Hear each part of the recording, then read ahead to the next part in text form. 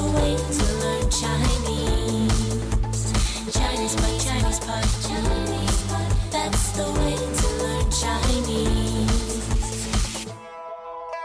大家好，欢迎大家来到中文播客。今天是一节高级课程。大家好，我是焦杰。大家好，我是徐州。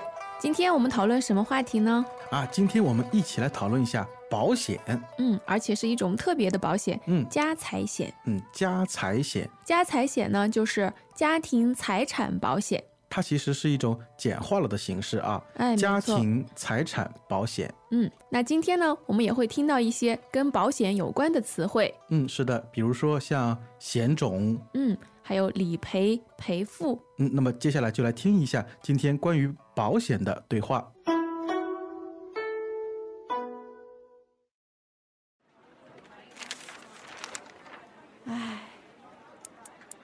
这场大火可真惨，死伤了不少人，整幢楼都变成一片黑乎乎的废墟了。人活着可真不容易，老老实实待在家里，也指不定会发生什么事儿。是啊，对了，你买家财险了吗？还有这个险种？当然有啦。你说那些遭遇火灾的住户损失多大呀？买了保险的话，保险公司能理赔不少呢。我好像还没这方面的意识。赶紧买一份吧，火灾、水灾、盗窃什么的造成的损失都在赔偿范围内。是吗？你买了？我也是刚买的。据说最近家财险的投保率最高了，不怕一万，只怕万一嘛。真有什么事儿，哭爹喊娘都没用了，保险公司能赔点钱，心里还踏实些。什么都保吗？家具、家电一般都保的。家具和家电不值几个钱，贵重物品保吗？比如金银首饰、古玩字画什么的。有的险种对现金和金银损失被盗有一定金额的保障，但有的险种就明确规定不赔付贵重物品。如果投保人都觉得自己家的收藏是无价之宝，那保险公司不就亏大了？也是。不过我不太相信保险公司，他们的理赔条件很多都是霸王条款。也不能这么说，好几家保险公司都有家财险，你好好比较比较。我一个朋友就是保险经纪人，要不找他帮你分析分析？我考虑考虑再说吧。娇姐，我觉得今天的对话好像很符合时事的特征啊。就是因为秋天、冬天呢，天气干燥，容易发生火灾。对，所以就是好像最近在国内经常会听到或者说看到一些某某地方然后发生了大火。有好几个城市都有比较大的火灾，而且在这些大火中造成了非常巨大的损失。比如说像我们经常会听到整幢楼都变成一片黑乎乎的废墟。废墟呢，就是说一个地方本来有很多人居住，但是一场灾难之后呢，变成了荒废的地方。我们可以想象一下，就比如说像发生火灾之后一些建筑它会变成黑黑的，然后都是一些杂七杂八的东西，对吧？比如说地震之后。是的是的。经常我们会用废墟形容什么建筑或者说城市。对，然后它的量词呢经常用一片。一片废墟。我想在国内好像最有名的废墟就是那个圆明园了。圆明园那片废墟让我们记住一段历史。好的，就像我们刚才开头说的，今天的对话中会出现一些保险相关的词汇。那比如说像这个险种，它就是险种呢，就是保险的种类。比如说我们有财产保险、人身保险。还有比如说像车险，保障你的车子使用当中可能会出现的一些故障或者说碰到灾难时候给付你一些赔偿。那么今天我们说到的是家财险，家庭财产保险。好的那么我们说一般碰到一些坏事或者说碰到一些灾难的话，我们一般怎么讲？遭遇，是吧？遭遇到什么什么。对，遭遇这个词呢，它可以做动词，也可以做名词。比如说遭遇呢，我们可以说遭遇火灾、遭遇失业、遭遇失恋。而且都是遭遇不好的事情，是吧？不好的、不幸的、不顺利的事情。那么做名词的时候，我们可以说悲惨的遭遇，童年时候的遭遇。做名词的时候就是代表着不好的事儿。对，它就代表对这个不好的事情本身啊。那么我们一般比如说买了什么保险，然后出险了以后啊，一般会有一个理赔。理赔呢就是保险公司处理你的赔偿要求。比如说像那个车险啊，它好像就是你如果出险的话，就是你出了事情的话，一般你就会打电话给那个保险公司，然后他们接下去的一步工作就叫理赔。就是做一些事情来处理你这个赔偿的要求。好的。但是啊，说到保险啊，我觉得中国人好像其实买保险的不是很多，因为很多人没这方面的意识。是啊，没有保险的意识啊。意识呢就是认识，就是说没有考虑过，没有想过这个事情。没这方面的意识，也是我们经常用的一句话。比如说很多人还没有环保意识啊。对对对，比如说我的母亲一直催我结婚啊，但是我还没有这方面的意识。对，还没有考虑过结婚这件事儿，根本没考虑过，根本没想过，对吧？没错。好，接下来啊，我们的保险词汇啊又来了。接下来一个词啊叫投保。投保呢就是你买了什么保险，参加什么保险，可以说投保。对，它专业的术语就是投保，对吧？其实就是买保险。对，其实就是买保险。比如说你买了家庭财产险啊，你可以说我投保了家庭财产险。那么投保率呢，这个率呢就是比率。比如说今天一共有100个人买了保险，其中有10个人买了家财险，那么家财险的投保率就是10%啊。那么我想啊，最近因为天干物燥啊，就是非常容易发生火灾，所以啊，家财险的投保率啊肯定是非常高的。因为啊，不怕1万，只怕万一嘛。不怕1万，只怕万一呢，这也算一个成语。其实它的意思呢，就是说那些几率很小的事情，一旦发生，后果很严重。是的。这里的1万，它其实是，比如说是指的钱，或者说你的资产啊，不怕这个1万块钱，但是只怕万一。那这里的1万啊，它其实代表的是啊，就是说很多次。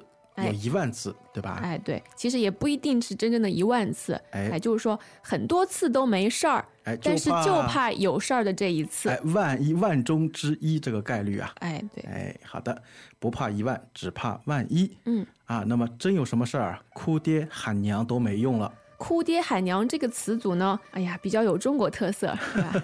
我觉得小孩子经常会用啊，因为我们觉得如果人碰到了最痛苦的事情，就想向爹娘哭诉。经常会听到有人说：“哎呀，我的妈呀，对吧？”还有比如说：“哎呀，我的爸爸。”好像不太有啊。但是呢，就是哭爹喊娘的话，一般就是形容啊人在遭受灾难之后啊悲痛的一种表现。没错，就是大哭大叫。那么哭爹喊娘啊都没用了啊。那么同样的结构呢，我们还可以听到哭天喊地。对对对，老天呐！好的，娇姐，你家里有没有古玩啊？这个好像没有，这个很值钱的。古玩，其实我们听到很多啊，就是古董，对吧？那么古董和古玩有什么区别呢？其实大部分情况它们是通用的，它们都是指古代留下来的一些东西比较有价值的东西。但是古玩呢，我们听这个玩就是一些小玩意儿，可供玩赏的一些小东西。但是古董呢，比如说古代留下来一个很大的柜子，很大的什么东西呢，也可以叫古董。我知道了。比如说我家里有一个啊，就是从我们家祖上传下来的一个戒指。它可能就是一个古玩。没错。那如果说我还有一个大的花瓶，那就是一个古董了。对，你不能拿着玩的。基本上可以通用的啊。对，不用太区分。我们有那个市场，不是叫古玩市场吗？是的。好的啊，接下来我们保险的词汇啊又来了，这个是赔付。那有的保险公司呢，对古玩它是不赔付的。因为是贵重物品，对吧？对，赔付的意思呢，就是赔偿、支付。其实我觉得就是理赔的后面一步了。达到理赔条件以后呢，就要赔付。因为可能有些古玩啊，或者说古董，他们的一些价值没办法确定。对，可能有些古玩呢，它是无价之宝。无价之宝，那肯定是因为无价了。对，就是不知道能用多少价钱来，没有办法用价值来衡量了，好像。就是没有办法用价钱来衡量了。无价之宝。对，平时我们也会说这个无价之宝，比如说真爱是无价之宝。我觉得我的儿子是我的无价之宝。没错。所以说有些保险公司啊，他们对这些贵重物品，因为可能古董啊、古玩，他没办法确定它的价值，所以说有可能是无价之宝，对吧？所以说呢，他就不赔付。但是啊，有的人认为啊，不赔付贵重物品这种条款啊，就是一个非常典型的霸王条款。霸王呢，我们听到霸王这个词就是不讲道理的那种人啊。那么霸王条款呢，就是一些商家单方面制定的对自己有利的条款。而且啊，这些商家一般是指那些大型的垄断的企业，比如说电信啊、邮政啊、银行啊这些地方，他们都是霸王条款专业户嘛，经常会出一些霸王条款，就是让你没办法，就是说你明知道自己可能会吃亏，但是你必须去接受。没错，我们都很痛恨这些霸王条款啊。是的，好的啊，我们最后还有一个保险经纪人。保险经纪人呢，就是他的手上有好多家不同的保险，他可以根据你的情况帮你推荐一些保险，然后帮助你去办理这种保险业务。是的，我想起另外一个职业叫保险代理人。保险代理人呢，他只做保险代理的工作，比如说他就代理一家保险公司的业务啊。那么经纪人可能他有好几家这个保险的生意要去做，是吧？对，经纪人的范围要大一些。好的啊，那么我们接下来再来听一下今天的对话。Welcome back to another installment of ChinesePod Trivia. And the question for you is, for what test does ChinesePod offer preparation services for? Is it A, the polygraph, B, the colonoscopy, C, the HSK test, or D, the CAT scan? The CAT scan? Ooh, sorry, that is incorrect. The correct answer is C, the HSK test. That's right, ChinesePod will thoroughly prepare you to pass this rigorous test of proficiency in Chinese. ChinesePod.com/HSK.